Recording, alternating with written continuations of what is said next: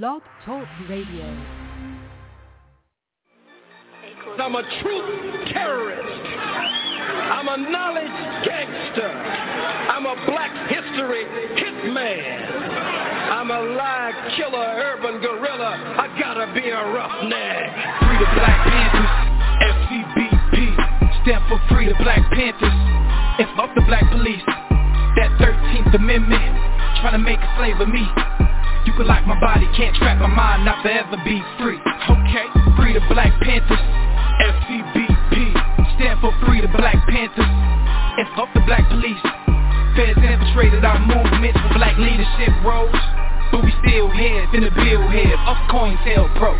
Show, they got me started, lion-hearted, I'm the new Mufasa. And I'm all about Umoja, first in Guzu Saba. Let's bring back the black families, we need our father. Single mama, son and daughter, that's root of the problem. Wise up, we rise up, unity so powerful. Black banks, black schools, black on, black power moves. You telling lies, you think this shit gon' be televised? Black power, be scared guys that be standing there like they paralyzed. We say fuck the system, cause we above the system. We keep ARs and pistols, shotguns that's worth a crystal, but that's for self-defense. Make sure we have no issues, be sure to leave it at the door if you have it with you. This for them freedom fighters that lost their freedom, until they freedom, we screaming carpe diem. This for the general, King Khalid Muhammad. We gon' make your day a holiday, I fuck me promise. Free the Black Panthers, FCBP, stand for Free the Black Panthers, and fuck the black police. That 13th Amendment, trying to make a slave of me. You can lock my body, can't trap my mind, not forever be free. Okay, Free the Black Panthers, FCBP, stand for Free the Black Panthers, and fuck the black police. Feds infiltrated our movements for black leadership roles, but we still here, finna build here, up COINTELPRO. RBG, RBG, RBG, RBG, RBG, RBG. My sisters, my brothers, the council, the elders, that's really all I need. We suited, we booted, don't do it, you stupid, we head to the armory. Black woman and goddess, regardless, my heart just don't fuck with misogyny, bullshit that don't tolerate it. Melanated, so you gotta hate it. Barack fucked up another conversation. Trump finna get inaugurated, damn. Unify or die, NBPP.org. First and foremost, the new Black Panther Party, no other Black Panther Party, we are not violent. We are for self-defense and self-determination. The most violent group in this country are the police. What is taking place by the police departments to black people across this country is ethnic cleansing and genocide. It has escalated since the day that Barack Obama was inaugurated in 2008.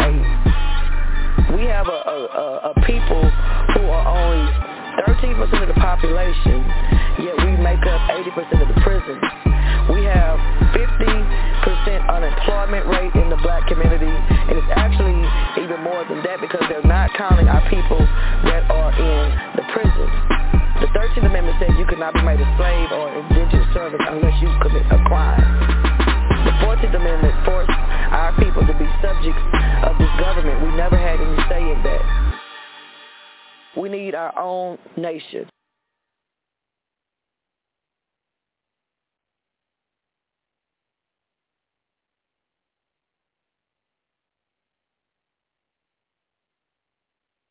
All right. Good day, everyone. I know you're joining us from many different time zones across the globe. I'm Catherine Amirfar, President of the American Society of International Law, and it is my great privilege to help welcome you today. The Society is absolutely thrilled to be co-sponsoring this remarkable event with the University of the West Indies, home to the Center for Reparation Research, which has played a key role in facilitating this symposium, together with the Blacks of the American Society of International Law Task Force. I want to take a moment to also especially thank the symposium organizing committee responsible for helping us put this together, comprised of Natalie Reed and Chantal Thomas as co-chairs, and members Claudio Grossman, Patricia Sellers, T. Michael Pei, Vereen Shepard, Gabrielle Hemmings, and Floyd Williams. Thank you all for the hard work in putting together this important program. It goes without saying that the current moment has brought into stark relief issues of racial inequality that have deep historical roots and which continue to plague contemporary society all over the world. That larger conversation has brought renewed focus to the question of reparations for the enslavement of Africans, including the transatlantic trade in enslaved Africans. ASIL and the UWI are uniquely positioned to convene eminent scholars and practitioners from across the globe to illuminate these issues through rigorous examination and discussion of international law, economic and social history, and the current debate and efforts regarding reparations. Over the course of these 2 half days, we'll hear from more than 24 leading experts on a range of topics, including the legal status of enslavement during and prior to the 19th century, the legacy of enslavement in contemporary society, and the challenges related to obtaining reparations under international law. This symposium is convened and is really the brainchild of Judge Patrick Robinson, who I'm so proud to work with as the honorary president of ASIL, and I'm privileged to introduce him today. Judge Robinson, of course, will be well known to all of you. He's an eminent judge of the International Court of Justice. He previously served as a judge and then president of the International Criminal Tribunal for the former Yugoslavia, as well as a member of the Inter-American Commission on Human Rights and the International Law Commission. While unfortunately we could not all be in Jamaica together in person for this special event, this program has special meaning and roots in Jamaica. Judge Robinson was educated at Jamaica College, University of the West Indies, and later the University of London and King's College London. Following his call to the bar in 1968, Judge Robinson had a long and distinguished career in public service, working for the Jamaican government for over 3 decades. He is the recipient of the National Award, Order of Jamaica, awarded by the government of Jamaica for services to international law, and holds several honorary doctorate degrees, including from the University of the West Indies. Judge Robinson, you are an inspiration. He's known for his wonderfully wicked sense of humor, and he's a personal hero. Judge, over to you. Thank you very much, Catherine. And may I say good afternoon, good evening, good night, and good morning. Ladies and gentlemen, I do not wish any participant to feel disadvantaged. And I assure you I'm not in the employment of the Jamaica Tourist Board, but I can't help but tell you that I am speaking from bright and sunny Jamaica. And our topic this afternoon and tomorrow afternoon is the reparations that are due for transatlantic chattel slavery. Ladies and gentlemen, one does not have to be a devotee of the Olympics of the oppressed to be able to agree that transatlantic chattel slavery as an atrocity exemplifying man's inhumanity to man has never been surpassed. And no doubt it is the extent of the severity of this crime and its consequences that explain why the 2 political parties in Jamaica, notorious for never agreeing on anything, were able to set aside their differences and in 2015 unanimously adopted a parliamentary resolution that the government of Jamaica was entitled, on behalf of the former slaves, in accordance with the basic tenets of labor law and human rights, to receive payment from Great Britain equivalent to the sum paid to the British slave owners as compensation for the loss of slave labor. Ladies and gentlemen, as an atrocity, transatlantic chattel slavery was striking for its duration of over 400 years, unmatched for its barbarity, demonstrated in the 18th century by the Englishman Thomas Thistlewood, whose favorite punishment for a runaway slave from his Jamaican plantation was to coerce one of the enslaved to defecate in the mouth of the runaway, whose mouth was then gagged for about 3 hours. A more cruel and sadistic punishment has never been devised. Unmatched for its sheer scale and magnitude, demonstrated first by the length of the pernicious triangular voyage that covered a distance of over 12,000 miles.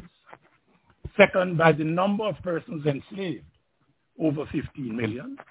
And third, by the number of those killed, over 6 million, a figure based on those who died on abduction, on the trek to and during internment in the slave castles, and then those who died in the Middle Passage and from toiling on the plantations. Unmatched for its modern-day consequences, all too evident in every country with descendants of the enslaved. Unmatched for its profitability, manifested in the fact that in 1754, the average white person in Jamaica was 52 times wealthier than the average person in England and Wales, and that the compensation money paid to the planters by Britain for the loss of their property on emancipation, £20 million, started a second industrial revolution in Britain after 1835. And in effect, as we know, this sum was provided by an additional 4 years of unpaid labor by the enslaved in the so-called period of emancipation, of apprenticeship following emancipation in 1834. Ladies and gentlemen, this symposium concerns the question of the reparations that may be due for transatlantic chattel slavery. No, there were many forms of servile labor in Europe and in Africa, but the symposium focuses on the kind of enslavement to which West Africans were subjected for over 400 years in the Americas and the Caribbean. That is transatlantic chattel slavery. And as you well know, and if you don't know, you will learn from the symposium, transatlantic chattel slavery was wholly different from other kinds of servile labor, whether in Europe or in Africa. While the Jamaican Parliament seeks reparations in respect of those who were enslaved in Jamaica, the scope of the symposium is global. The global examination of transatlantic chattel slavery sets the stage for an examination of reparations at a global level. Over the past years, several institutions in the United States of America and elsewhere have paid reparations for transatlantic chattel slavery to compensate for benefits they derived from the free and forced labor of the enslaved centuries ago. One welcomes these initiatives. I certainly welcome them. But in my view, it would be better to have reparations organized on a more systematic basis to replace the occasional payment of reparations. And my hope is that this symposium, organized by the American Society of International Law and the University of the West Indies, will lead to such an approach. Although the symposium primarily adopts a period-by-period, century-by-century approach in its examination of the wrongfulness of transatlantic chattel slavery, one speaker, Dr. Nora Whitman, will offer a more global analysis, and she is well set to make such a presentation. She is a scholar who has devoted much attention to this question. We will also hear in that regard from Dr. Mamadou Hebi, who is a lecturer at Leiden University in International Law, Parvati Menon of the University of Helsinki, and Dr. Michel Erpelding of the Max Planck Institute. There will also be a discourse on sexualized practices of the slave trade and slavery, as well as a presentation about reparations in Brazil by Dr. Humberto Adami, the special rapporteur in his country on that subject. I should have mentioned that the discourse on sexualized practices will be made by Dr. Patricia Sellers.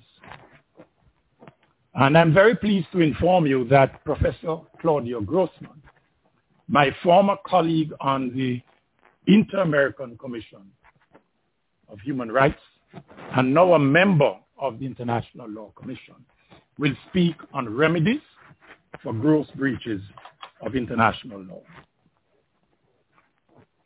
such as transatlantic chattel slavery. And ladies, since the consequences of transatlantic chattel slavery are very much present today, we will have two presentations on contemporary racism as the legacy of enslavement. And we are very fortunate to have two very distinguished international lawyers presenting to us on this subject. There is Professor E. Tendai Ashiume, and she is the United Nations Special Rapporteur on Racism, and Professor Philippe Sands of the University College London. Professor Sands is a well-known international lawyer and litigator in various international dispute settlement bodies, including the International Court of Justice. The 1921 Tulsa Massacre is a notorious example of racism in the United States of America. Professor Eric Miller, who is part of the legal team that has instituted proceedings in the United States courts seeking reparations for the massacre, will make a presentation on this subject. Now, ladies and gentlemen, coincidence of coincidences, by an amazing stroke of serendipity, where do you think Professor Miller was yesterday? Professor Miller, who is my cousin, testified yesterday before the U.S. House Judiciary Committee's hearing on the centennial of the massacre And he took with him two persons, ages 107 and 100 years, who are survivors of the massacre. We look forward to what is bound to be a very interesting presentation by Professor Miller. Sir Hilary Beckles, a distinguished economic historian, will make a presentation on the historical context in which the business of transatlantic chattel slavery was carried out. He will also present a global quantification of the reparations that are due for transatlantic slavery. Ladies and gentlemen, you may well ask about the reparations that are due under international law for transatlantic chattel slavery. Please wait and see. I will make the last presentation, and my topic will be the ascertainment of a rule of international law condemning transatlantic chattel slavery. Ladies and gentlemen, it is perfectly feasible to seek reparations for transatlantic chattel slavery on moral grounds, because it is beyond dispute that it constituted a wholly immoral act. However, the symposium adopts a different approach. It examines whether transatlantic chattel slavery was wrongful conduct under international law. In carrying out that examination, one has to bear in mind the intertemporal rule that requires that the wrongfulness be determined on the basis of the law at the time transatlantic chattel slavery was carried out. It is the wrongfulness of transatlantic chattel slavery that provides the legal basis for reparations. Ladies and gentlemen, the consequences of chattelization of West Africans for over a period of some 450 years are very evident in every single country in the world that has descendants of the enslaved. And to illustrate this, we need look no further than the United States of America. On many occasions, when a black male or female driver of a motor vehicle is pulled over by the police, the chattelization to which his or her forebears were subjected comes immediately into play, and that person is treated as a chattel, no longer saleable, but still a thing, less than human, and not warranting respect for his or her inherent dignity, the basis for all human rights.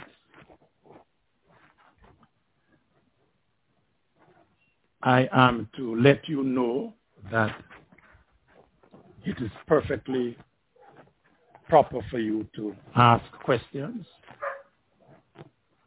of the presenters after their presentation, and for that purpose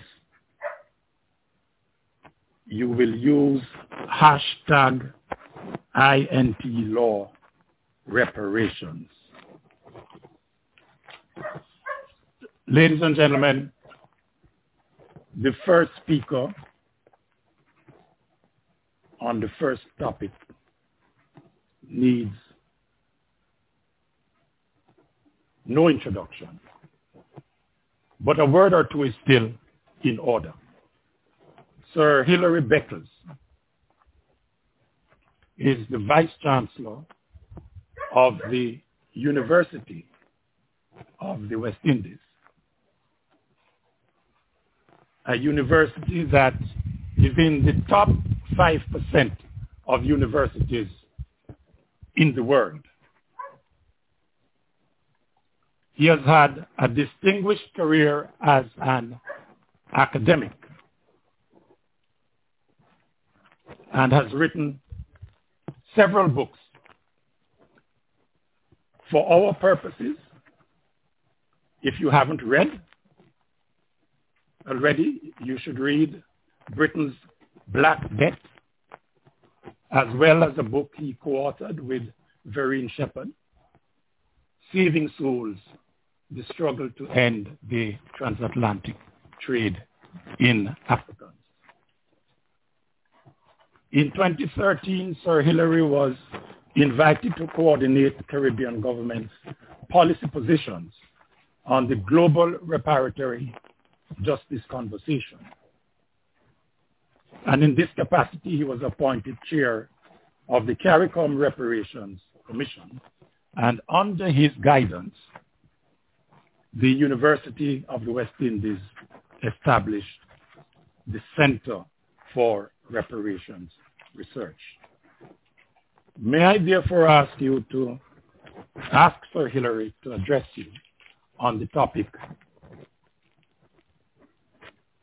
the historical context in which the business of transatlantic chattel slavery was carried out. Sir Hillary, you have the floor. Thank you very much, and allow me to say at the outset what a tremendous honor it is to be a part of this seminal symposium and to express my gratitude to Judge Robinson for this invitation to join you in conversation. Many years ago, too many years to recall, I chose to submit as a PhD proposal the issues surrounding the economics of the rise of chattel slavery. I was 21 years old at the time and didn't know what I was getting into in terms of the broader implications of this. But I understood then, even as a teenager from reading the literature, that there were several competing options available to Western colonial adventurers entering the New World. And those options that were clearly available had relative merits. The Western European complex expanding across the Atlantic into the Americas in search of labor in order to carry out major projects in agriculture and in mining and in other forms of economic development extraction. These options of labor would have included the transportation of the European working class across the Atlantic in the form of indenture contracts of indentured labor, or they could seek to mobilize by various forms of coercion the use of indigenous Native American labor, and also available to them was access to West Africa in order to extract oppressed, coerced labor into production. My task as a graduate as a doctorate student was to account for the ultimate choice after 100 years of experimentation by various European countries, initially Spain, then the Portuguese and Brazil. So the Spanish in the Caribbean and Mexico, parts of Latin America, then the Portuguese in Brazil, followed by the English, Dutch, French, and Danish, and the Nordic nations and other European countries subsequently. But they were all mixed and commingling different forms of labor within an ideological pedagogy that was at once consistent with their own national systems of labor and innovating and initiating new systems of legal labor relations within their colonies that were departures from systems of labor which were indigenous to their own European context. The issue around the genocide that followed the use of indigenous American labor is well known. The Spanish and the Portuguese developed various forms of contract systems because they felt that given their own labor history in Spain and Portugal, that chattel slavery would have been resisted domestically by the Catholic Church, by prominent individuals in civil society. And there was indeed this ambivalent, to some extent reticent, about whether the indigenous dominated, oppressed, conquered populations of the Americas could be driven to chattel slavery. And in the end, it was the established norm that this should not be the case. Of course, there were always individuals who pushed beyond that prescription and did participate in developing a property chattel relationship to the indigenous people, but by and large, this was not initially the norm. When the Protestant nations entered the New World, the Caribbean especially, the English, the Dutch, the French, the Danish primarily, they too began with an experiment around the use of their own domestic labor from Europe transported across the Atlantic in the forms of indentured servitude. My own PhD dissertation dealt with the extensive use of white indentured labor from Britain in the Caribbean in the formative years of colonization. So that would be Barbados, Jamaica, the Leeward Islands, Virginia, the Carolinas, Pennsylvania, New York. And I explored back then the economics of that choice, that it was cheaper and more productive and sustainable to import working class labor to initiate production on the plantations. And as a result of that, hundreds of thousands of workers from Britain were transported to work on the sugar plantations under contracts of indenture. And a typical contract of indenture was that you would, the investor in your labor would pay for your transportation across the Atlantic, provide housing for you on the plantation, but you were under contract to work for between 7 to 10 years of labor on that plantation.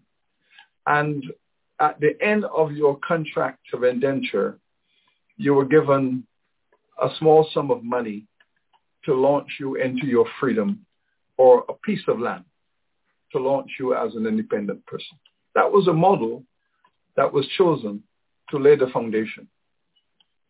Because the Protestant nations were not yet, and that included the French, but they were Catholic also, did not possess the economic resources in order to make a massive investment in the African transatlantic slave trade. But within 2 generations of this model, it became perfectly clear that it was not sustainable, that neither the indigenous people of the Caribbean, the native people, that was sustainable for the big project of colonization, neither could working class labor, whether they were voluntary indentures, whether they were exported and deported convict laborers, whether they were the working class poor who were considered dependent upon the state and therefore subject to roundup and deportation.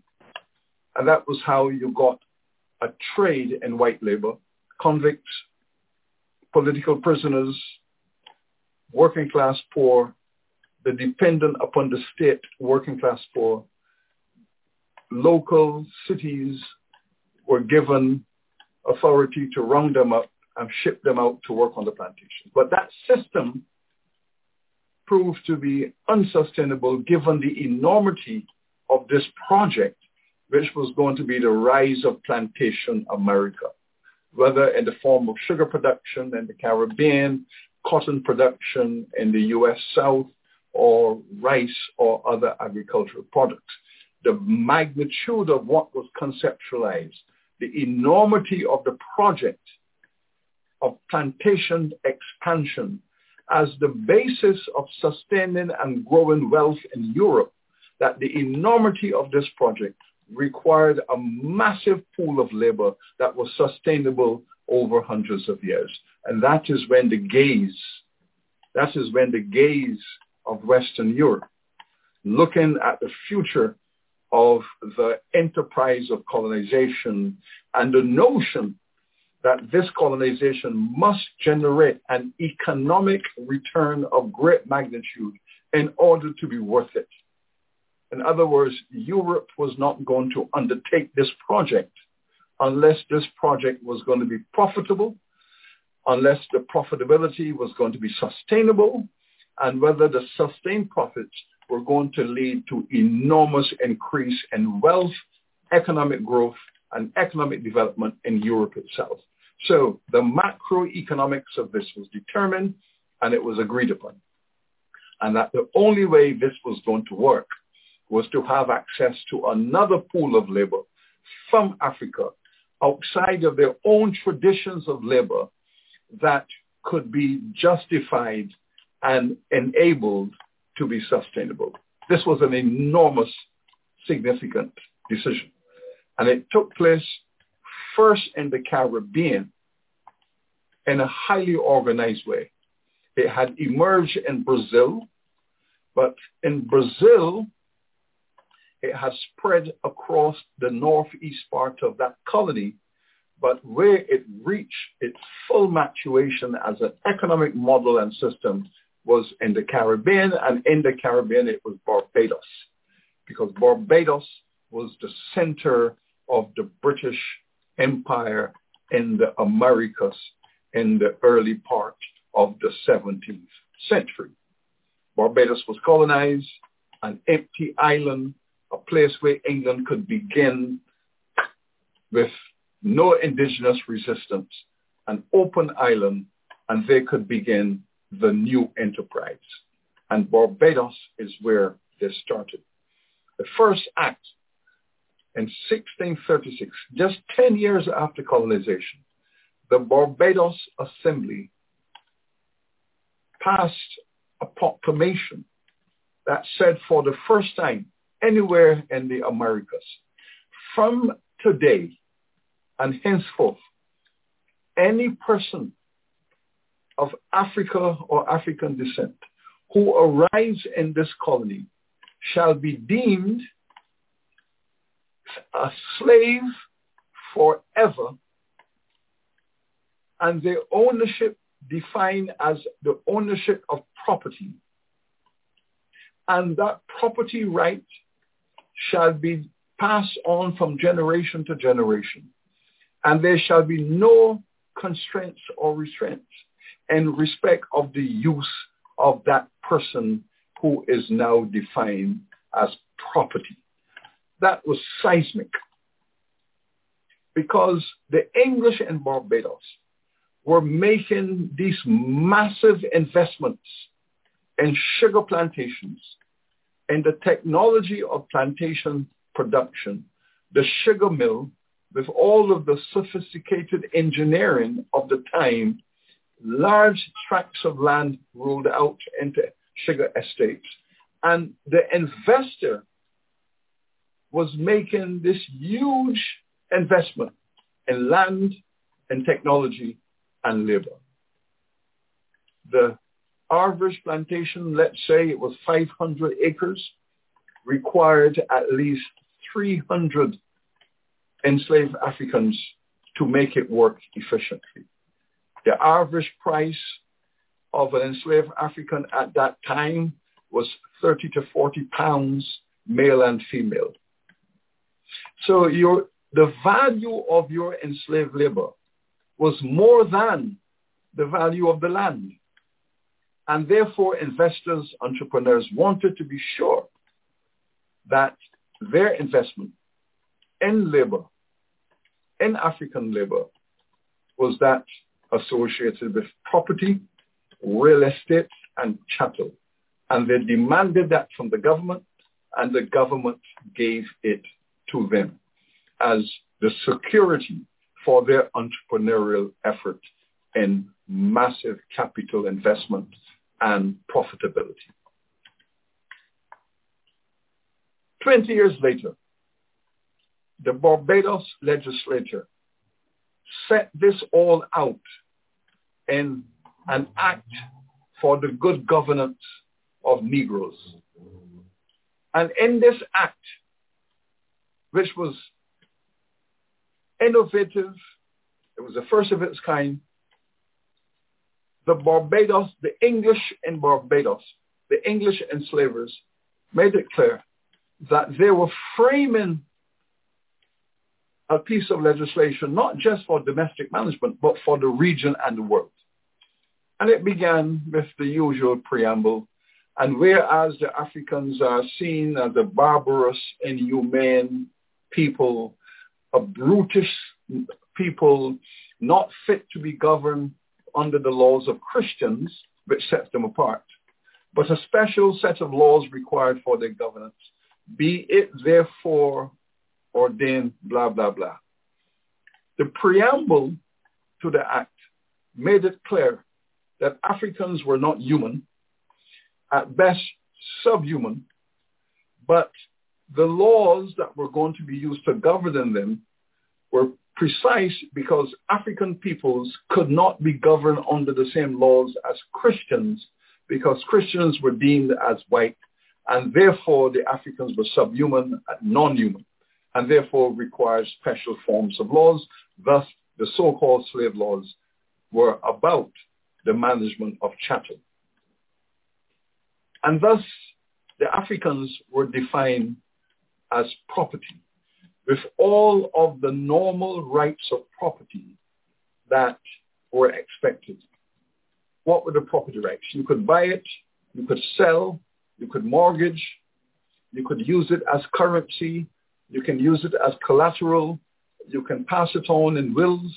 You can use it to pay taxes, and you were taxed by owning it. All of these normal expressions of what is property and chattel were applied to the Africans. That is the meaning of chattelization. You can be bought, sold, mortgaged, bequeathed.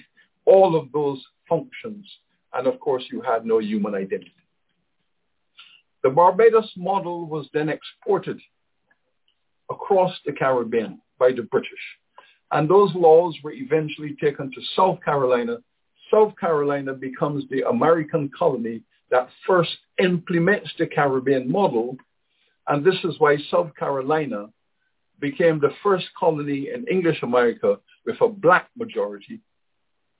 And this is why South Carolina is seen as the heart of slavery in the U.S. South. And this explains also why South Carolina is considered by some people to be one of the most racist states in the U.S. South, because of that legacy of being the first state to embrace chattel slavery, to implement chattel slavery, and to develop African enslaved people as the social majority in the colony. Now, while this was being done, it was necessary, therefore, to remove other forms of competing labor. And to that end, a very important development took place in the British Parliament. 2 white indentured servants somehow were able to spirit a letter out of Barbados into England and was taken before the House of Commons under the Cromwellian rule. It was called a petition of 2 indentured servants, Mr. Floyd and Mr. Rivers, who are asking for justice against their white enslavement in the Caribbean. And the English House of Commons met to hear this petition.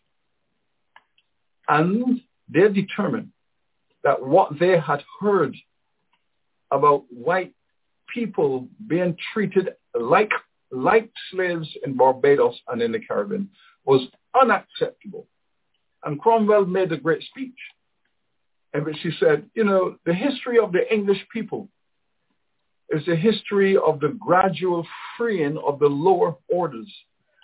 And if we are going to reverse our history by enslaving white people in the colonies, then that has to be stopped, because it would make us men most miserable.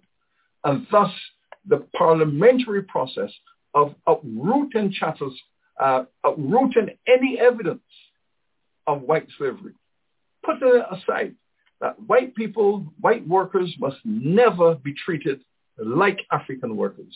That system of white oppression must end, and therefore they got permission to eradicate white indentured servitude from the Caribbean and have it replaced completely by African chattel slavery. So we have the evidence in the English Parliament of a direct political instruction to eradicate white servitude and replace it with black chattel slavery as the model for the modern world. And to this end, they have succeeded. Chattel slavery then became the standard model of colonization, that Africans could be bought and sold on the market. But I should say this also. At the time of the implementation of chattel slavery, its regionalization and its application across the Americas and the wider world, there were many organizations and many people in Europe who were fighting against this activity. There was a strong civil society movement that said the chattelization of the African people is morally wrong. It is sinful and unchristian. So there were movements within civil society that were pointing to the criminal nature of chattel slavery, that it was criminal, sinful, immoral. And it's interesting that when the Emancipation Act was being passed in Britain, that those same groups of people, 200 years later, were making the same argument, that the time has come to stop chattel slavery because it is criminal, sinful, immoral, unchristian. And the same arguments were used at the beginning, and the same arguments were used at the end. So the question is, why were these arguments not effective at the beginning, and why they were effective at the end? They were not effective at the beginning because the British state, the state, haven't listened to the competing arguments, took the decision that chattel slavery was in the national interest.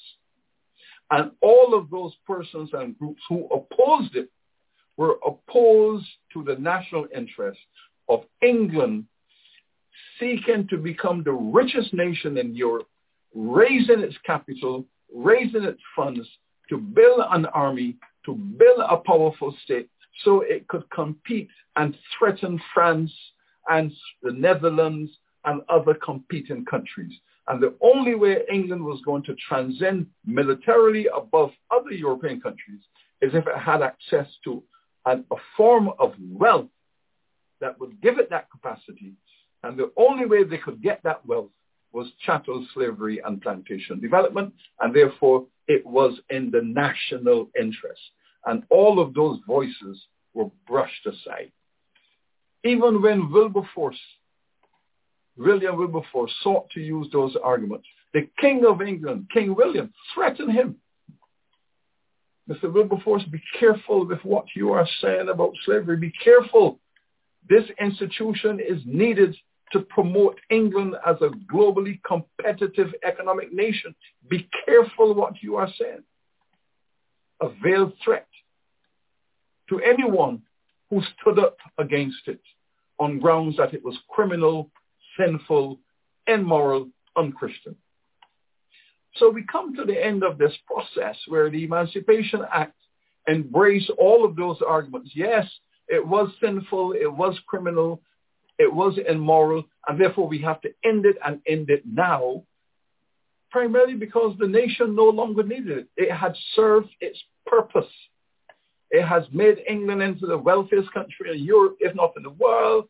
England becomes the first industrial country because it had the finance coming from slavery to build the factories and the cities and the towns. The inflow of investments coming from the colonies and slavery. The process had reached a terminal moment. England had won, had emerged as the most powerful country in Europe. The enslaved people did act for reparations. When the act was being passed, they said, how about us? Our labor was stolen from us for centuries. We should receive compensation. We want reparations. The British government told them to be silent. To be silent. You have no voice. And that you should be grateful that we are freeing you. So whatever reparations you think you should have, you are getting it in the form of the freedom that we are giving you. The enslaved then responded, you take our labor by military conquest. You enslave us against our will. We fought against you to demonstrate that we have not accepted your imposition. Every generation of enslaved people revolted. The Caribbean became a military theater. Rebellions after rebellions, a black revolutionary movement against slavery. Proof that there was no acceptance of it. We want reparations, and they were told to be silent. The movement is now here again. And what I want to say to you by way of conclusion, that between the emancipation legislation of the 1830s and today, there were at least 6 or 7 major spikes in the demand for reparations. So the enslaved demanded it. The first generation of free Africans demanded reparations. And from then until today, every generation has been asking for reparations. So reparations is one of the oldest political movements in the Caribbean that began during slavery, continued after emancipation, and is now back on the agenda big time once again. 200 years of the demand for this, all the way into the present moment.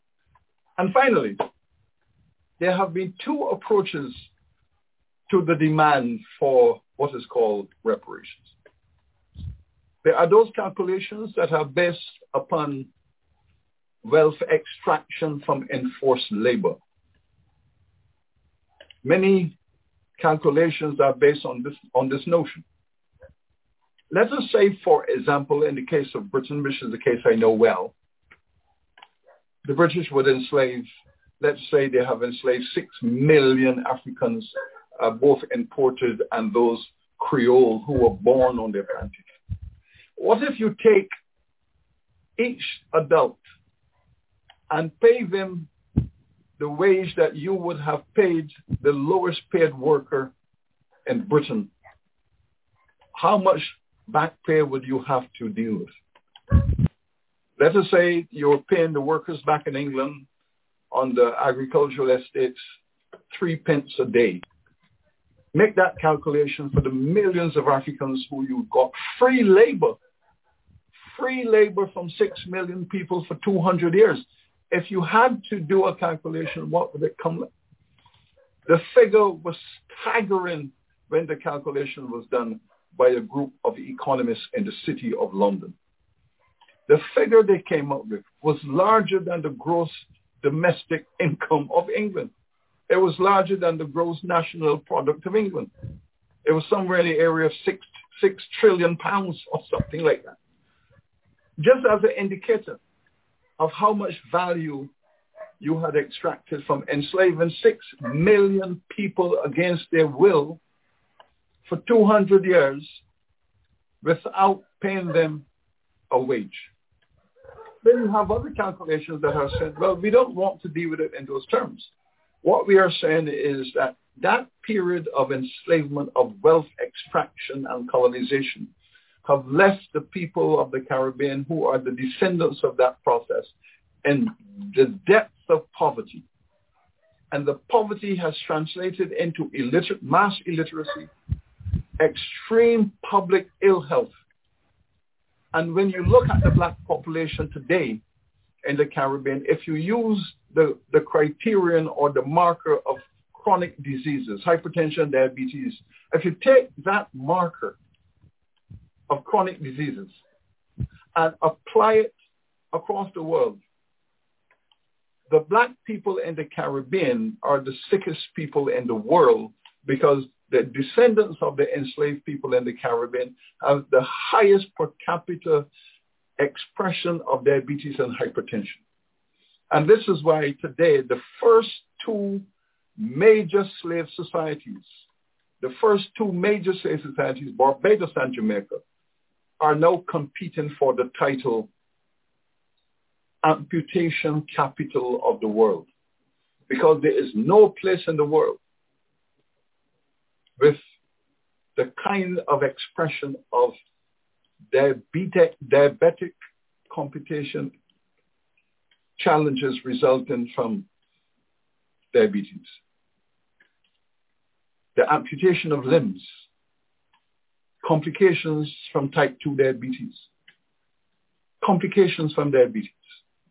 Barbados and Jamaica have the highest percentage of amputations per capita in the world, because the correlation between that medical fact and the fact that Barbados and Jamaica were the first two significant chattelization economies in the world.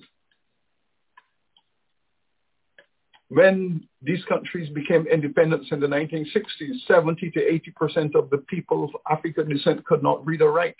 The Europeans walked away. Britain walked away, said, you want independence, we'll have it.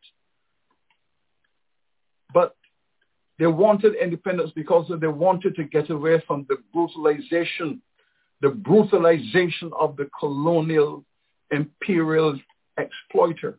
They wanted freedom from them. But in so grasping that freedom, were left abandoned with circumstances of public ill health, massive illiteracy, and quite frankly, an inability to pursue economic development in an orderly fashion. But they did it, they pursued it. And through their efforts, they were able to convert the crudity of a colony, the barbarity of a colony, and convert it into a democratic nation. And they have done very well to build a democratic sensibility out of the crudity of a colony. They did it. But the question remains, what if they were paid reparations? Would Jamaica and Barbados and all of these other colonies not be further ahead in their economic growth, poverty eradication, their modern culture and civilization? But they were left to struggle on their own, to build out the basic infrastructure for democracy from the crudity of a colony. They were left to do it alone. And this is why the reparations movement is also looking not so much at how much cash or how much is required to compensate labor, but what is required to promote the development of democratic society and economy today out of the rubble of an abandoned colony. That is also a part of it. And so, colleagues, then, the movement from this criminal chattel culture that became the basis of American colonization, the enrichment of the American nation when it finally emerged, and Europe cascading today into black communities, whether in Alabama, whether in Mississippi, whether in Barbados and Jamaica, the Bahamas, wherever these black people were chattelized, those societies and communities have remained impoverished, racially oppressed, dominated by white minorities in the economy and the society. The legacy of chattelization is palpable today all around us. And every person of African descent who have been a part of the rise of democracy and civil rights and human rights have been fighting against the headwind of the legacy of slavery. And it is only a reparatory justice movement that can bring an end to this. And I have said it once, and I will say it again, finally, here today. This reparations movement is going to be the greatest political movement of the 21st century. It's going to be the greatest political movement of the 21st century. And there's nothing that can stop it because it's embedded in the search for justice, equality, and democracy in the 21st century. And it took us, our ancestors, all of the 19th century to uproot chattel slavery. From the Haitians who first took that step, from the Haitians all the way through eventually to Brazil and Cuba, the Spanish and the Portuguese who started it were the last to end it. So between Haiti in 1804 and Brazil and Cuba in the 1880s, that was 100 years of effort to uproot chattel slavery. Then it took us all of the 20th century to convert those legal freedoms into social and political freedoms, the human rights, the civil rights. We lost all of our greatest advocates, Martin Luther King, Malcolm X, Medgar Evers. You can go all the way through to Nelson Mandela. We lost our finest and brightest intellectual leaders of democracy. We lost them because of this 20th century struggle for human rights and civil rights. Every black community in the world paid a very dear price for civil rights and human rights. But here we are now at the 21st century. And we are saying the next stage is our reparatory justice rights. And if it takes us all of the 21st century to litigate it, generation after generation are going to fight for reparatory justice rights in all of the 21st century if we have to, and much the same way we fought all of the 20th century for the right to vote, for civil rights and human rights. This is endemic to our journey to justice. And it's not going to end until that justice is attained. I thank you.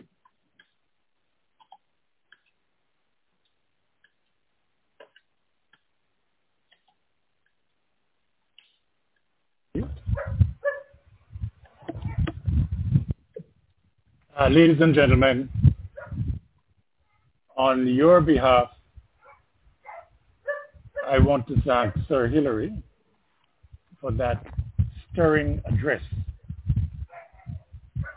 Among the many things that impressed me in the address was his comment on the search for justice, because this essentially is what reparations is about. It's a search for justice. But Sir Hillary, I wanted to raise with you a couple matters. The first has to do with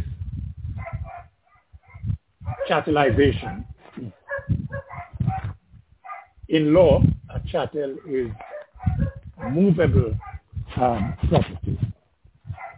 And we certainly saw elements of that movement in transatlantic slavery. The West Africans were moved from their homes to the Americas and the Caribbean, some 5,000, 6,000 miles away. And it is because they were chattels in law and in fact why they were subject to that kind of movement. So I see chattelization as the central element of transatlantic slavery. It had several phases. Chattelization started with capture and enslavement. It started with the trek to the slave castles on the coast, included the internment of the West Africans, their detention in those castles. Then they had the Middle Passage, notorious for its barbarities. And then you had the sale of the West Africans on the auction block once they had arrived in the Americas and the Caribbean. And the final stage, which is the sixth stage, is the forced unpaid labor on the plantations. Every phase in my submission constituted wrongful conduct. You do not have to confine yourself to the phases that were in West Africa. It is perfectly legitimate to look at all the other phases and to see what they exhibited. So that, in my view,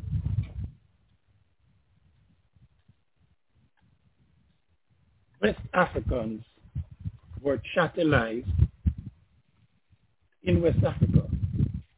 So enslavement did not begin on their sale on the auction block in the Americas and the Caribbean. They had already been enslaved. And all 6 phases are phases of chattelization, the central element of transatlantic slavery. I wanted your views on that approach. The evidence is quite clear that the military process of conquest leading to capture ultimately to dehumanization and anti-humanization were the underpinnings of the chattel outcome. The chattel outcome was a legal and judicial product. But before the legal and judicial came the military and the political and the sociological. In other words, conquest, violent conquering, capturing, and in that process of capturing, kidnapping, warfare, creating a pool of portable humans where the market economics had already said, yes, this pool of conquered, captured, dehumanized labor, stripped of rights, stripped of identity and military conquest. And the notion in Western Europe that was quite established by then, that you do not enslave your own kind. You might oppress them, You might extract labor from them. You might brutalize them in the labor process, but you do not enslave your own kind. That point was established in labor history and constitutional and political history in Western Europe well into the 13th and 14th century. One of the great novels you may recall by Thomas Hardy, The Mayor of Casterbridge, who was forced to look at the issue of what would happen to an English person if they were stripped of their political and social and cultural rights and put into a slave-like environment. Western Europe had turned its back upon the notion of enslaving your own kind. And therefore, the paradigm was fully matured by the time the Western Europeans arrived in West Africa, that the Africans were the other. And that with military conquest, with violent control and domination, that they could be stripped of their human rights, they could be chattelized and dehumanized. And part of that is what we are talking about. So by the time that labor force, those Africans, were transported across the Atlantic, the politics and the constitutional aspects were already quite matured, and the market economy was quite prepared. If you could ship them across the Atlantic, if you could lose 20 to 30% of them in the shipment, and that was considered collateral damage. If you could lose a quarter of them in shipment, 8 weeks of borage in locks and chains, but you can still get 10 years of labor out of them, you could still make a large profit. Because you had to ship them, insure them, you have to measure the cost, you have to feed them, and on arrival, then you had to get 10 years of labor. That's all you needed, and you could make a very handsome profit.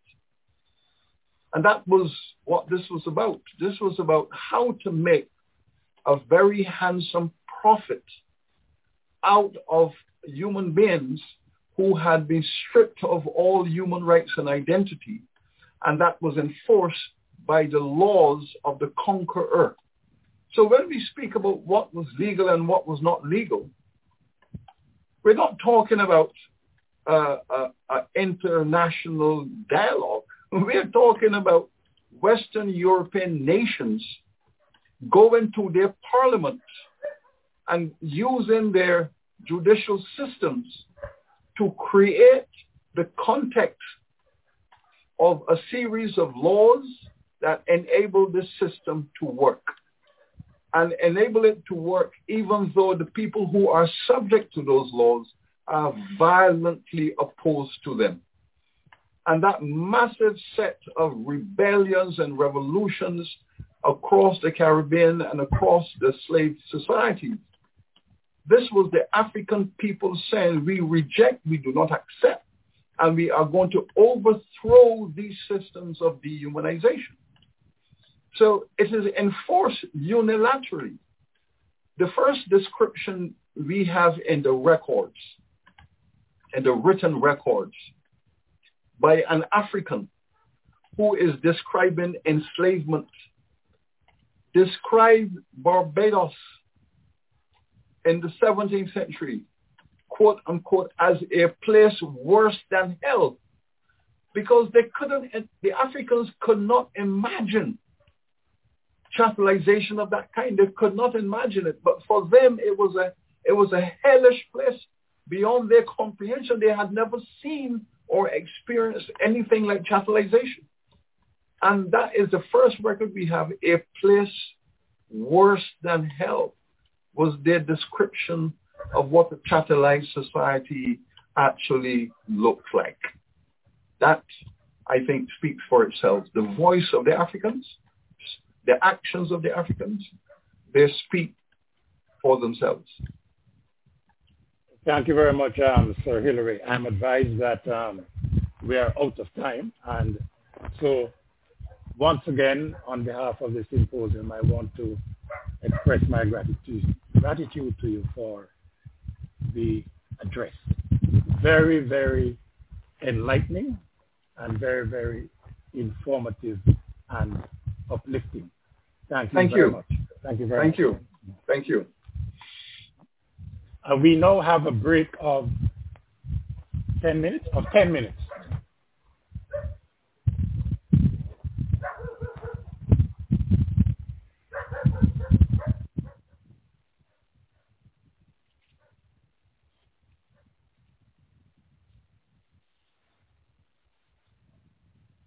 I didn't get to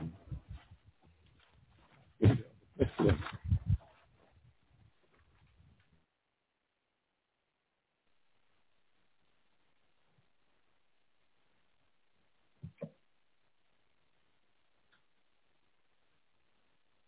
Good afternoon, everyone. My name is Vereen Shepard, Director of the UWI Center for Reparation Research and the moderator of this panel. Welcome to panel 1 of this International Symposium on Reparations under International Law for Enslavement of African Persons in the Americas and the Caribbean. We started the symposium with stimulating addresses by the convener, His Excellency Patrick Robinson, Honorary President of the American Society of International Law, the co-sponsor along with UWI, as well as by the Vice Chancellor of the University of the West Indies, Professor Sir Hilary Beckles. We will now hear from our two panelists, Dr. Nora Whitman and Dr. Mamadou Hebi, who will explore the theme examining, quote unquote, legality and illegality of transatlantic chattel enslavement under international law. This is part 1.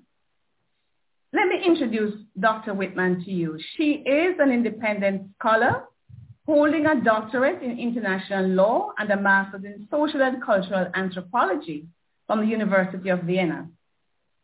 Her PhD thesis was on international legal responsibility and reparations for transatlantic slavery.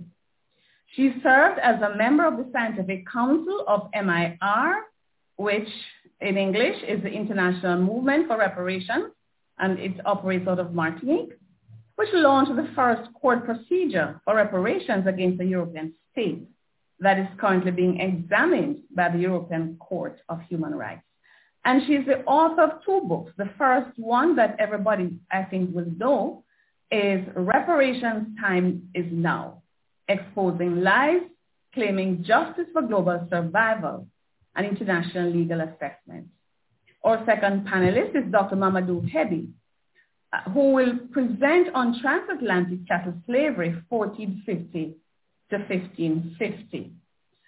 Dr. Hebi is Associate Professor of International Law at Leiden University, Grotius Center for International Legal Studies. He holds a PhD with high commendations and a diploma in advanced studies with a specialization in international law from the Graduate Institute of International and Development Studies. He also graduated from Harvard Law School, LLM class of 2012, and the Geneva Academy of International Humanitarian Law and Human Rights, LLM class of 2005, and is a recipient of the diplomas of the Hague Academy of International Law, that was in 2010, and the International Institute of Human Rights in 2009. I give the floor now to Dr. Nora Whitman for her 15-minute presentation on global assessment of the legality of transatlantic chattel slavery. Dr. Whitman, you have the floor. Muted.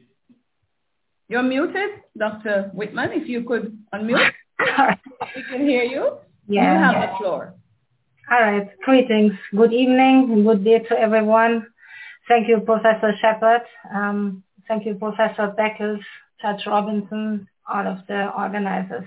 Thank you for making this possible and for having me. So in my presentation, I will attempt at a global assessment of the legal status of transatlantic chattel slavery.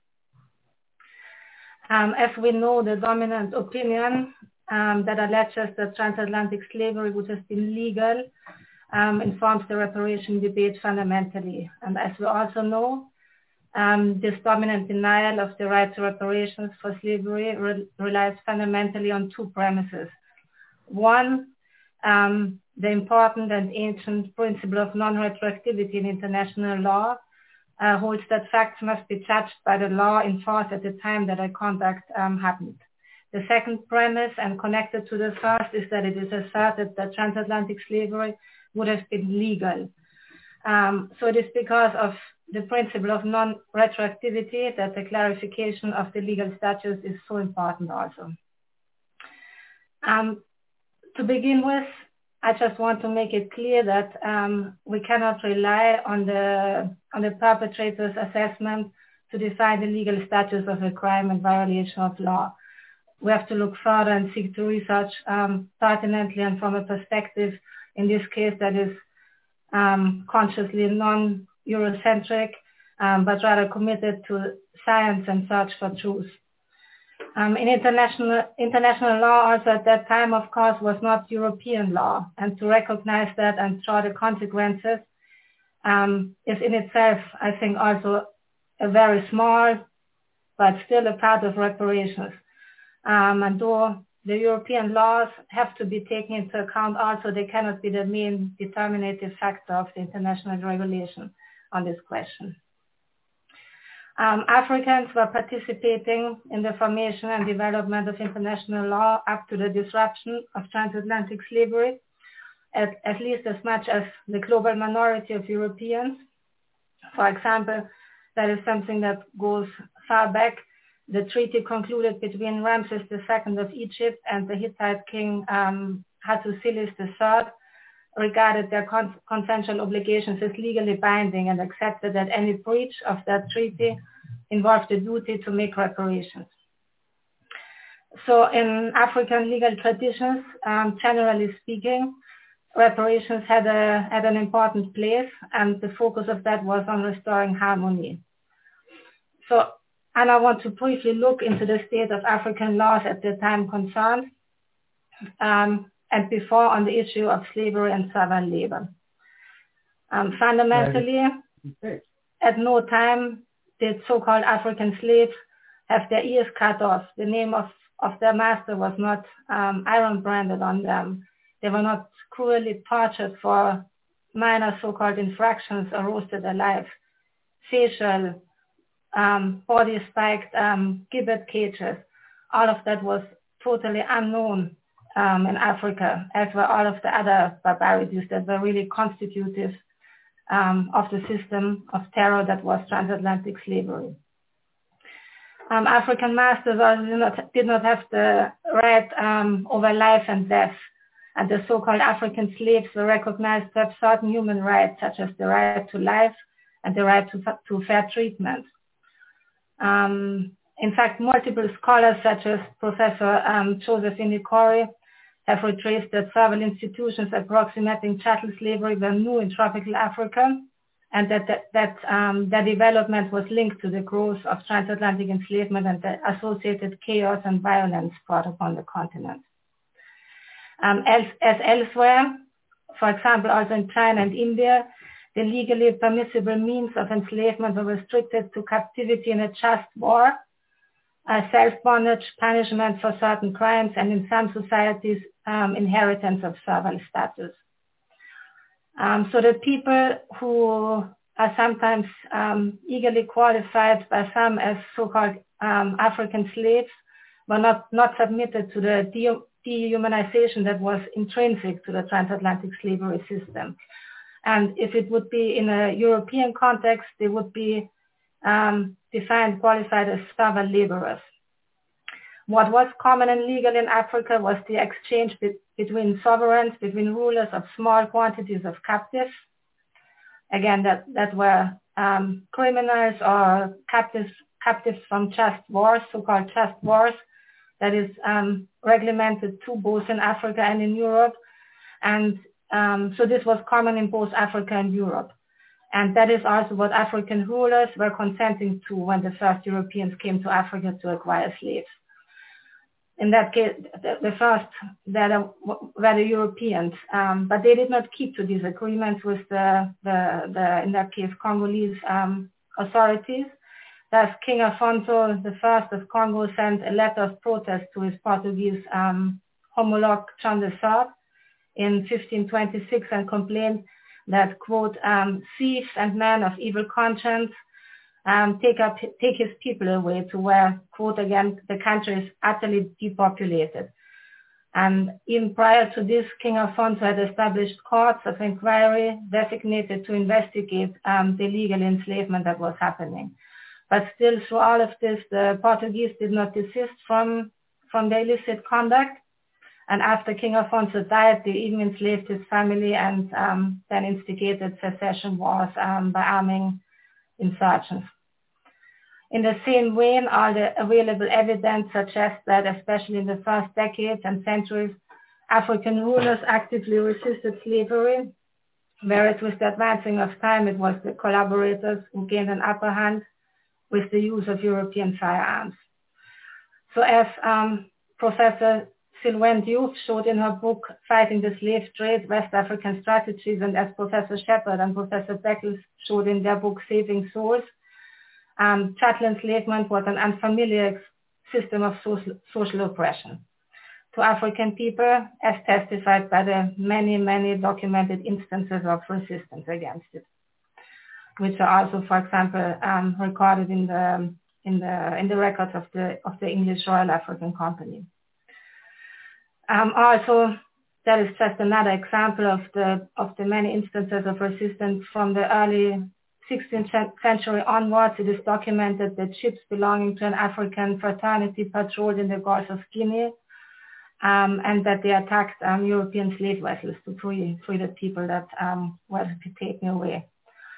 Another example, Queen Singa of Angola, she federated the region into the United Provinces in the late 16th century and maintained a resistance against the Portuguese enslavers for 30 years, but sadly, this too was defeated through the European strategy of identifying and arming collaborators. And it is because of all this well-documented resistance that the contributors to the UNESCO General History of Africa agree that transatlantic slavery, that the deprivation of sovereignty through transatlantic enslavement was a crime that was perpetrated against the expressed will of the masses of African people and their rulers throughout the continent and the diaspora. All this needs to be seen also in the context that in the 18th century alone, between 283,000 and 394,000 guns were imported into Africa each year by European enslavers and traders. In the whole period of transatlantic enslavement, it's estimated that 20 million guns were brought into Africa for the purpose of enslavement. So to sum up, I think that the historical evidence shows clearly that both the modes of transatlantic enslavement, which is kidnapping, instigation of wars with the aim to produce slaves, all of which fundamentally also constituted a recurring or continued violation of African sovereignty, and also the treatment of the thereby illegally enslaved people that was constitutive to the running of the terror system of transatlantic slavery, were clearly illegal by the laws of African people. So I'm coming to Europe now. In Europe also, chattel slavery was not legal. Either slavery had come under restrictions to whether practices that were constitutive of transatlantic enslavement were clearly illegal, or slavery as such had been outlawed. In Spain and Portugal, the Siete Partidas regulated slavery, and they included measures that protected slaves from abuse by their masters, permitted marriages, allowed a slave's ownership of property within certain limits, and provided for manumission. And also the Spanish and Portuguese laws limited the permissible grounds for enslavement, what we have already heard, capturing, just war, inheritance, or self-bondage.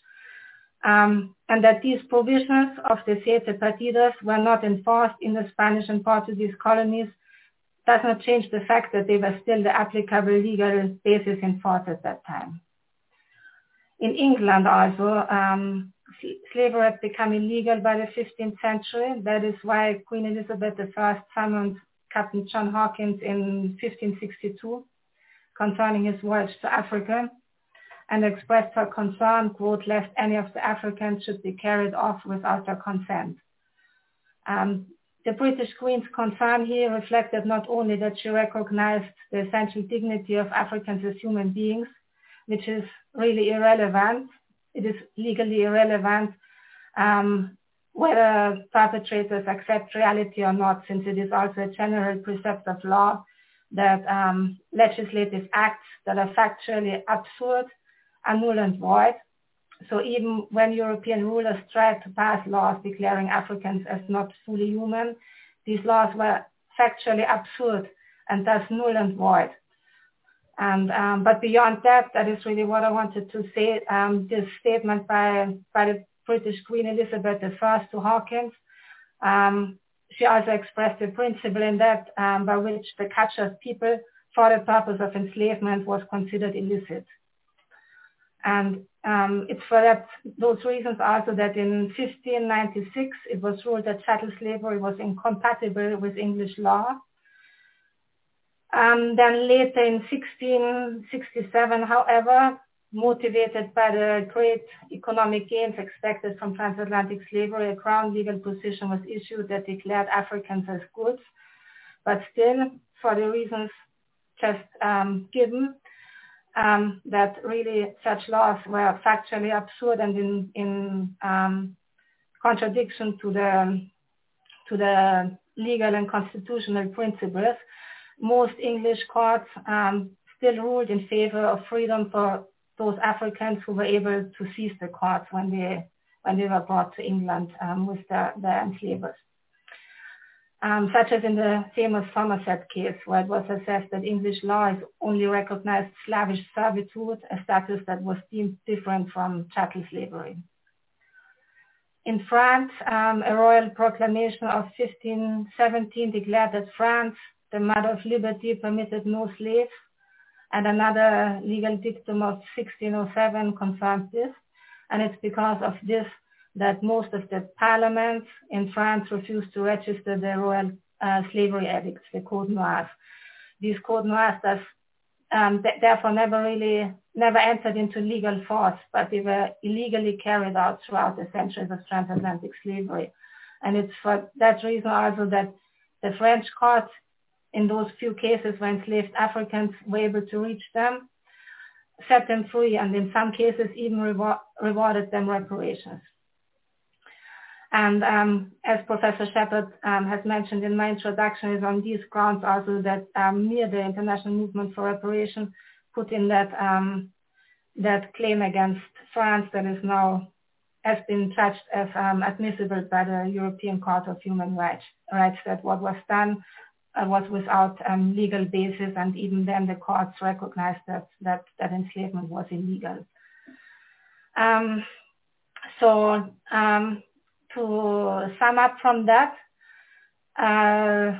we need to see that general principles of law recognized by civilized nations are one of the primary sources of international law, and they are derived from the vast majority of national legal systems.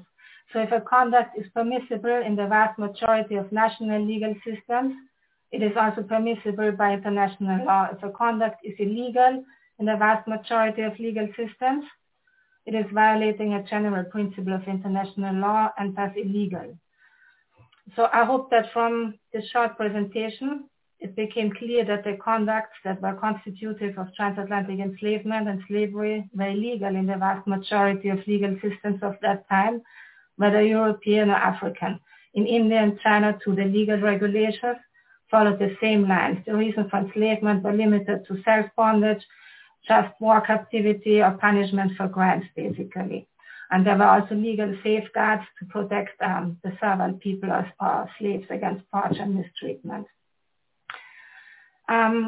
Historically also, in European law, doctrine, and practice, the recognition of general principles of law went hand in hand with that of jus cogens, which is traced to the period when the natural law doctrine was developed. Jus cogens is law that cannot be changed.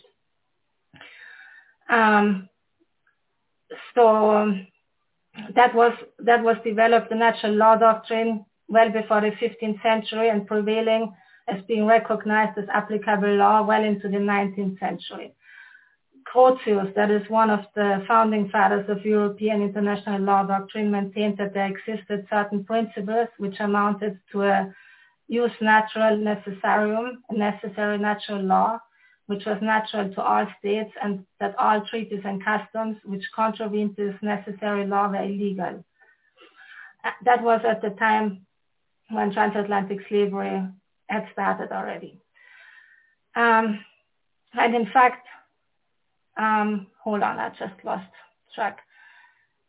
Yeah, and in European law doctrine of the time, by the 16th century, also slavery was in fact a much discussed subject, and none of the renowned scholars who had deemed it legal without any restrictions. The majority rejected it or recognized serious boundaries imposed by natural law. That is why, according to Suarez, also one of the founding fathers of international law doctrine in Europe, he considered slavery only admissible as part of positive penal law, whereas he recognized liberty as part of natural law. David Torrey, another founding father, stated that according to divine and natural law, all men and people were equal partners, and was also specific in stating that sovereigns of indigenous rulers, that the sovereignty of indigenous rulers had to be respected in the same manner as that of Europeans. So I think that the evidence, as far as I'm concerned, is unambiguous that the conducts that were constitutive of transatlantic enslavement and slavery were legal by general principles of law recognized by civilized nations. That is it for me. Thank you so much, Nora. Thank you so much. I give the floor now to Dr. Mamadou Hebi for his presentation on transatlantic chattel slavery, 1450 to 1550. You heard Judge Robinson say that there's a periodization and a rationale to the dates in people's presentation. Dr. Hebi, you have the floor.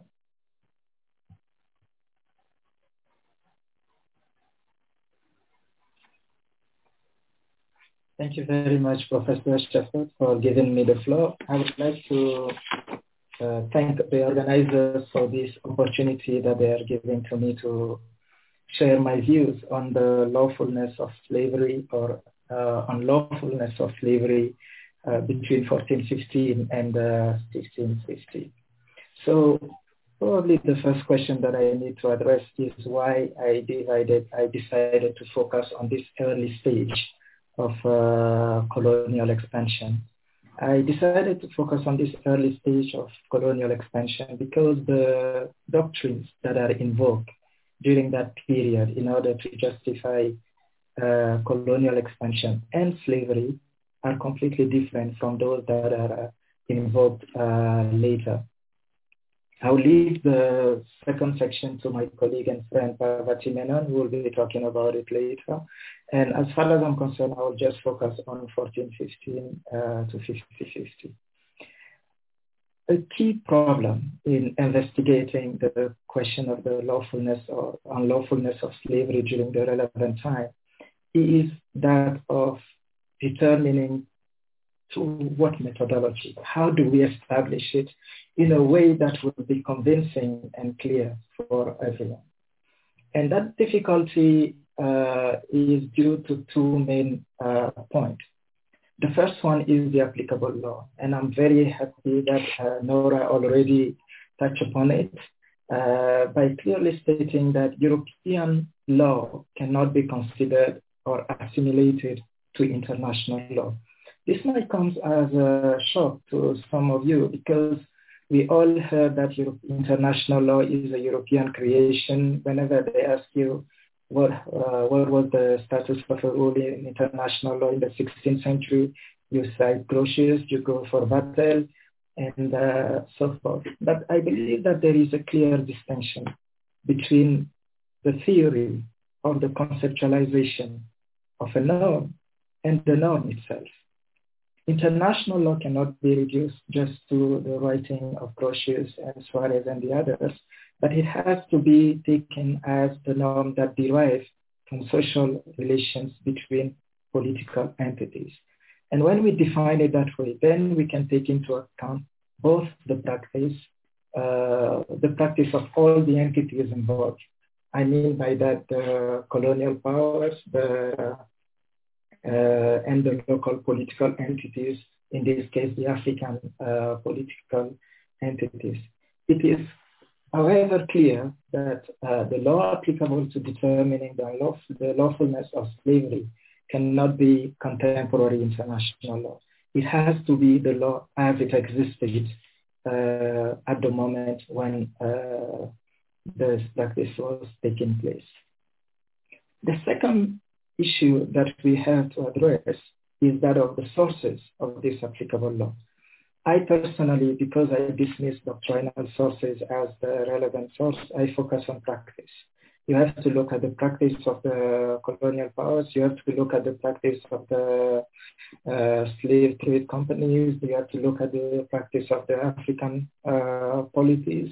You have to look at every type of practice that you can find, which may allow you to unveil the legal perceptions of the actors at that time. And then the third point that you need to consider is probably what is the conduct which you want to characterize as lawful or unlawful. Judge Robinson was saying that chattel slavery is a continuing process which starts from capture to enslavement and forced labor. And that's true. But when you want to ask yourself, what is the relevant conduct that you want to characterize as unlawful? I have chosen just to focus on one aspect. So not as such forced labor, not the transfer, but just the capture, the deprivation of liberty. Because if you take the forced labor, you take the transfer, you have enough practice there which may tend to suggest that at least those colonial powers, those slave trade companies and countries that were participating in them did not see any strong legal difficulty with it. And since they distinguish between slavery at home and slavery abroad, then it was not inconsistent to have the Somerset case in the in Great Britain, while at the same time Great Britain was supporting slave trade elsewhere. So for me, I would focus on the deprivation of liberty, the deprivation, the capture of the slave. I believe that this is where investigation can be the most promising. And there are three main reasons why I believe that chattel slavery, although it was not very much known during my relevant time frame, but because these were really the early stages of slave trade. Three main reasons why I believe that it was unlawful at that time.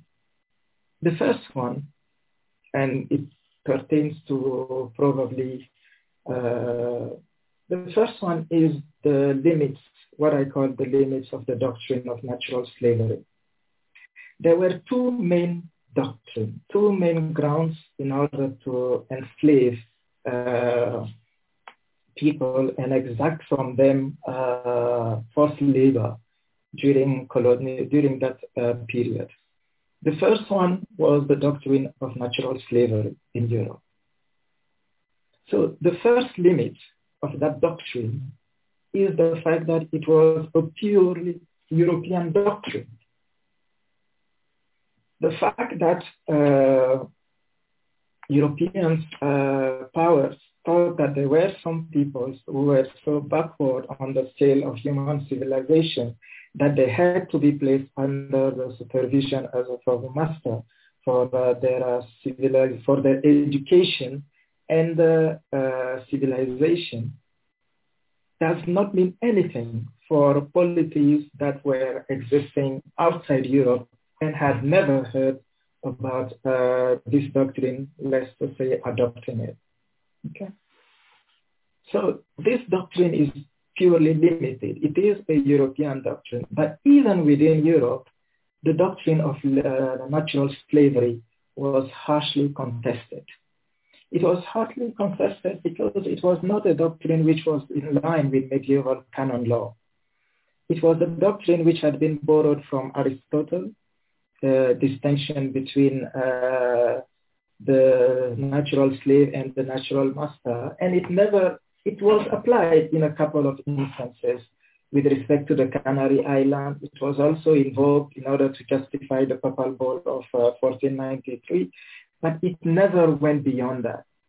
It was contested, and that's the reason why Spain had to invoke organized juntas over and over again in order to assure itself of the lawfulness of its title to the Americas, because no one understood why you could be requiring free men just because you think that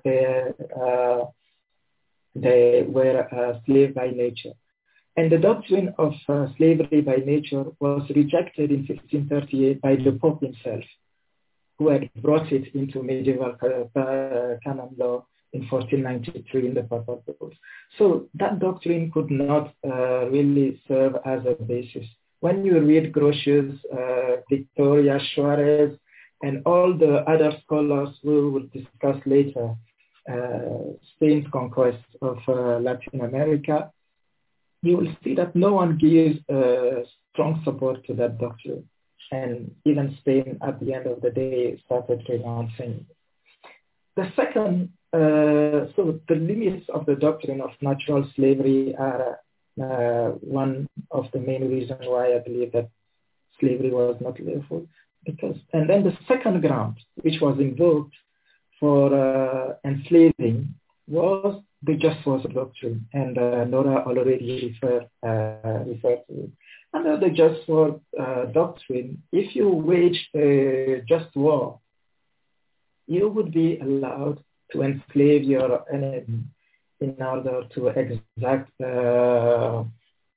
vengeance and to preserve yourself from further attacks. But this doctrine was extremely strict. The causes of the causes of just war were limited, and they were very, very difficult to satisfy. Now, was it purely a European doctrine? I believe that there may have been some aspect of the just war doctrine that could be found in other societies, because I believe that this idea that when someone attacks you, you have the right to defend yourself and defend your property was something that also existed in the African context. And to this respect, this could be considered as one general rule of international law opposable both to entities within Africa and in Europe, and therefore all those involved in slave trade.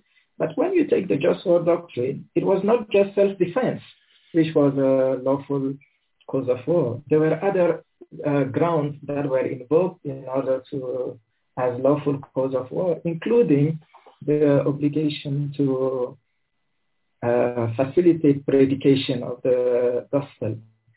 And this is the kind of rule that you will automatically consider as being purely local in character and cannot be considered as automatically opposable to local political entities. But beyond the strict conditions, we also have to look at the practice of the just war doctrine.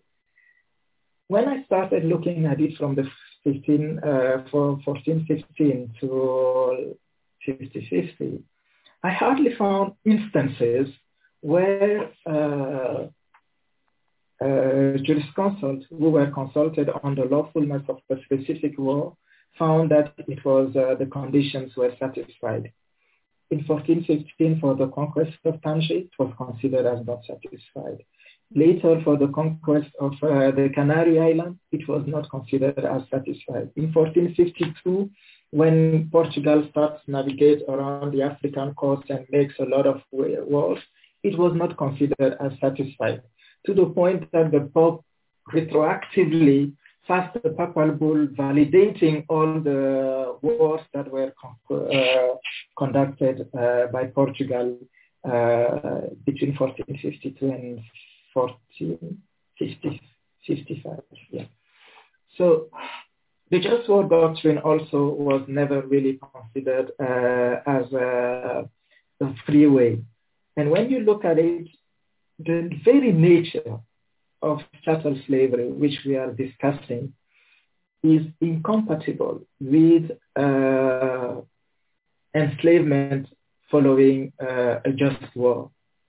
Because you had to wait to be first attacked in order to be able to wage war lawfully and enslave subsequently. And this is not how slave trade developed during that period. I have to be clear on that. I'm not excluding the hypothesis that there might have been some just war during that period. I'm just saying that could not explain, that could not provide a rational basis to chattelization. It's just impossible that the systematic capture of Africans throughout the country, throughout West Africa, were just the result of just war. Some might say that there might have been wars between African polities and European came in support of their allies, but even there again, more elements should be provided to prove it. So I will now start moving close to my conclusion. And in conclusion, I would just say probably two things. The main doctrines that were invoked in order to justify slavery during that period were not relevant to justify the enslavement of Africans and their transfer to the Americas for slavery purpose. But while preparing this presentation, I couldn't stop of thinking, why are we really focusing so much on legality? Why are we really focusing so much on the existence of a prior rule which would be prohibiting slave trade before discussing the issue of reparation? And I'm saying this for probably two reasons. The first one is that when you look at the matter purely from a tort perspective, at least in civil law tradition, the general rule is that every act of a person who causes a tort to another person obliges the first one to provide for reparation. It's the basic tort law that you find everywhere. So you don't need to breach a specific obligation, specific prohibition in order to be responsible for the torts that you cause to a third person.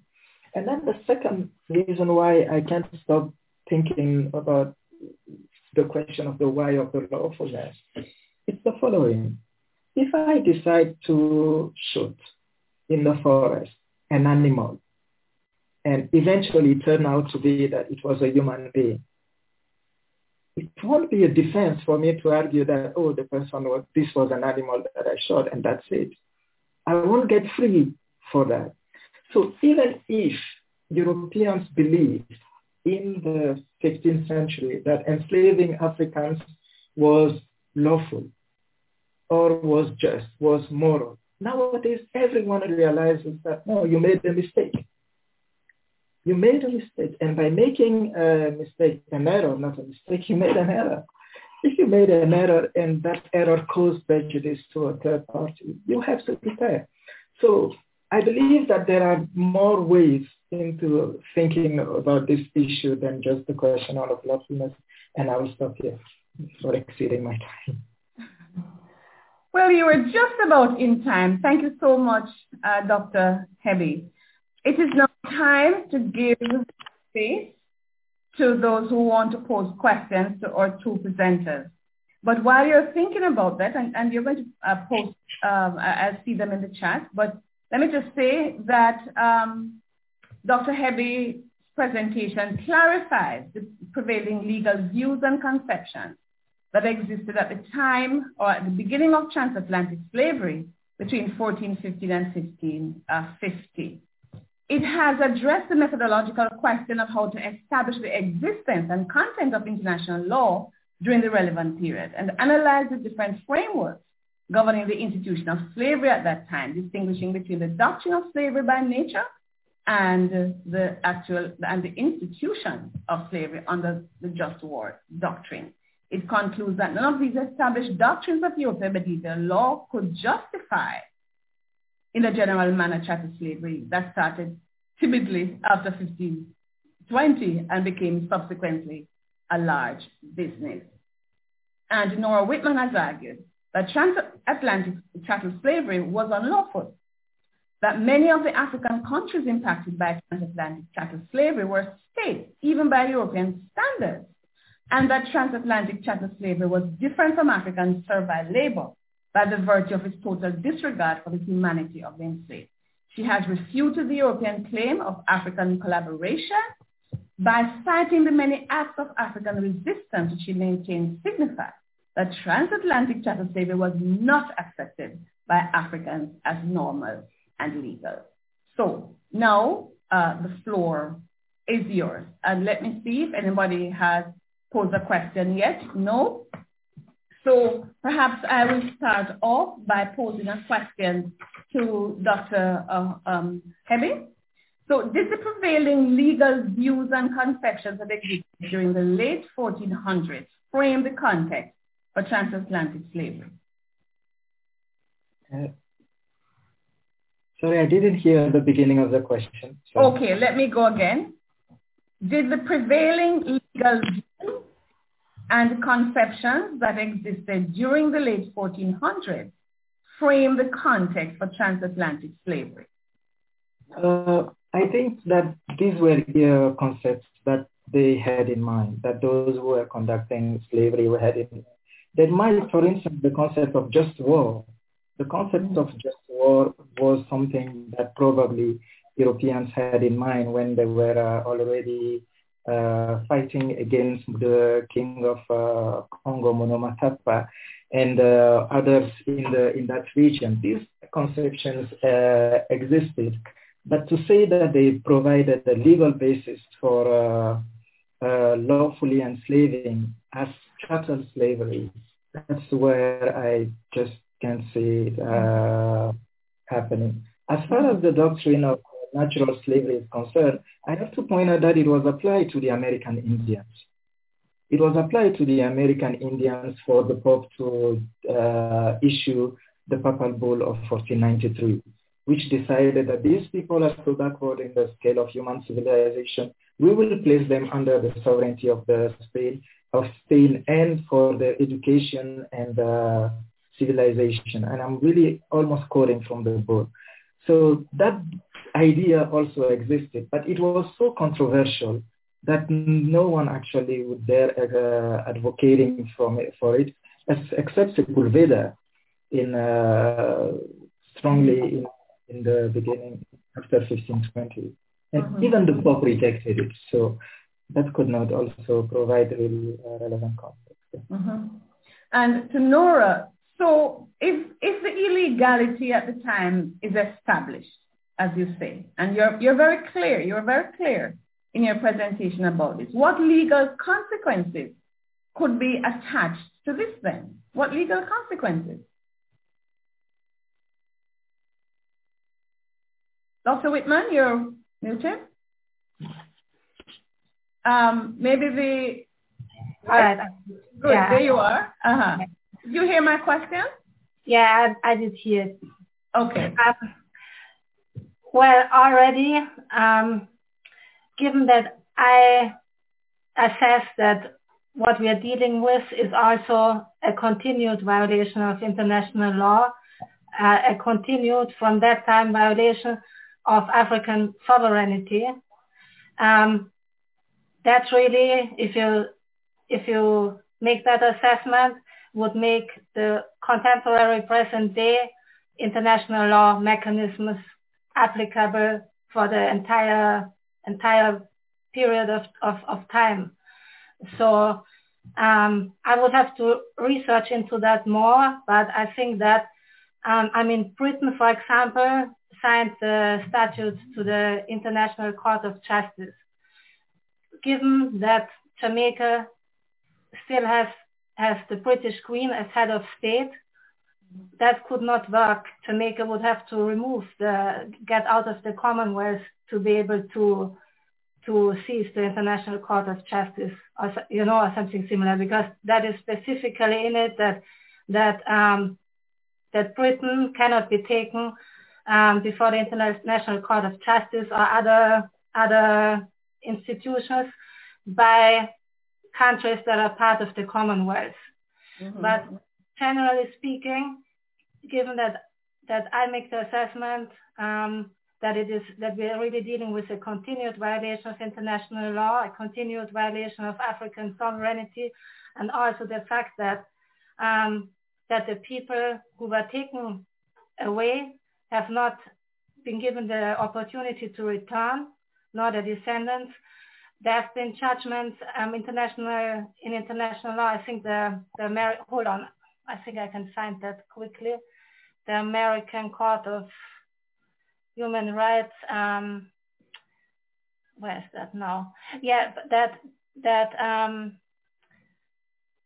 I cannot find it now, but it basically says that as long as the victims, kidnapped victims in that case, I think it was the American International Court, in any case, that as long as the people who were kidnapped have not been returned, it is a continued violation. So more research would have to be done, but I see this very relevant to That's very interesting. That's very interesting, Nora, because you're giving more energy to the repatriation movement.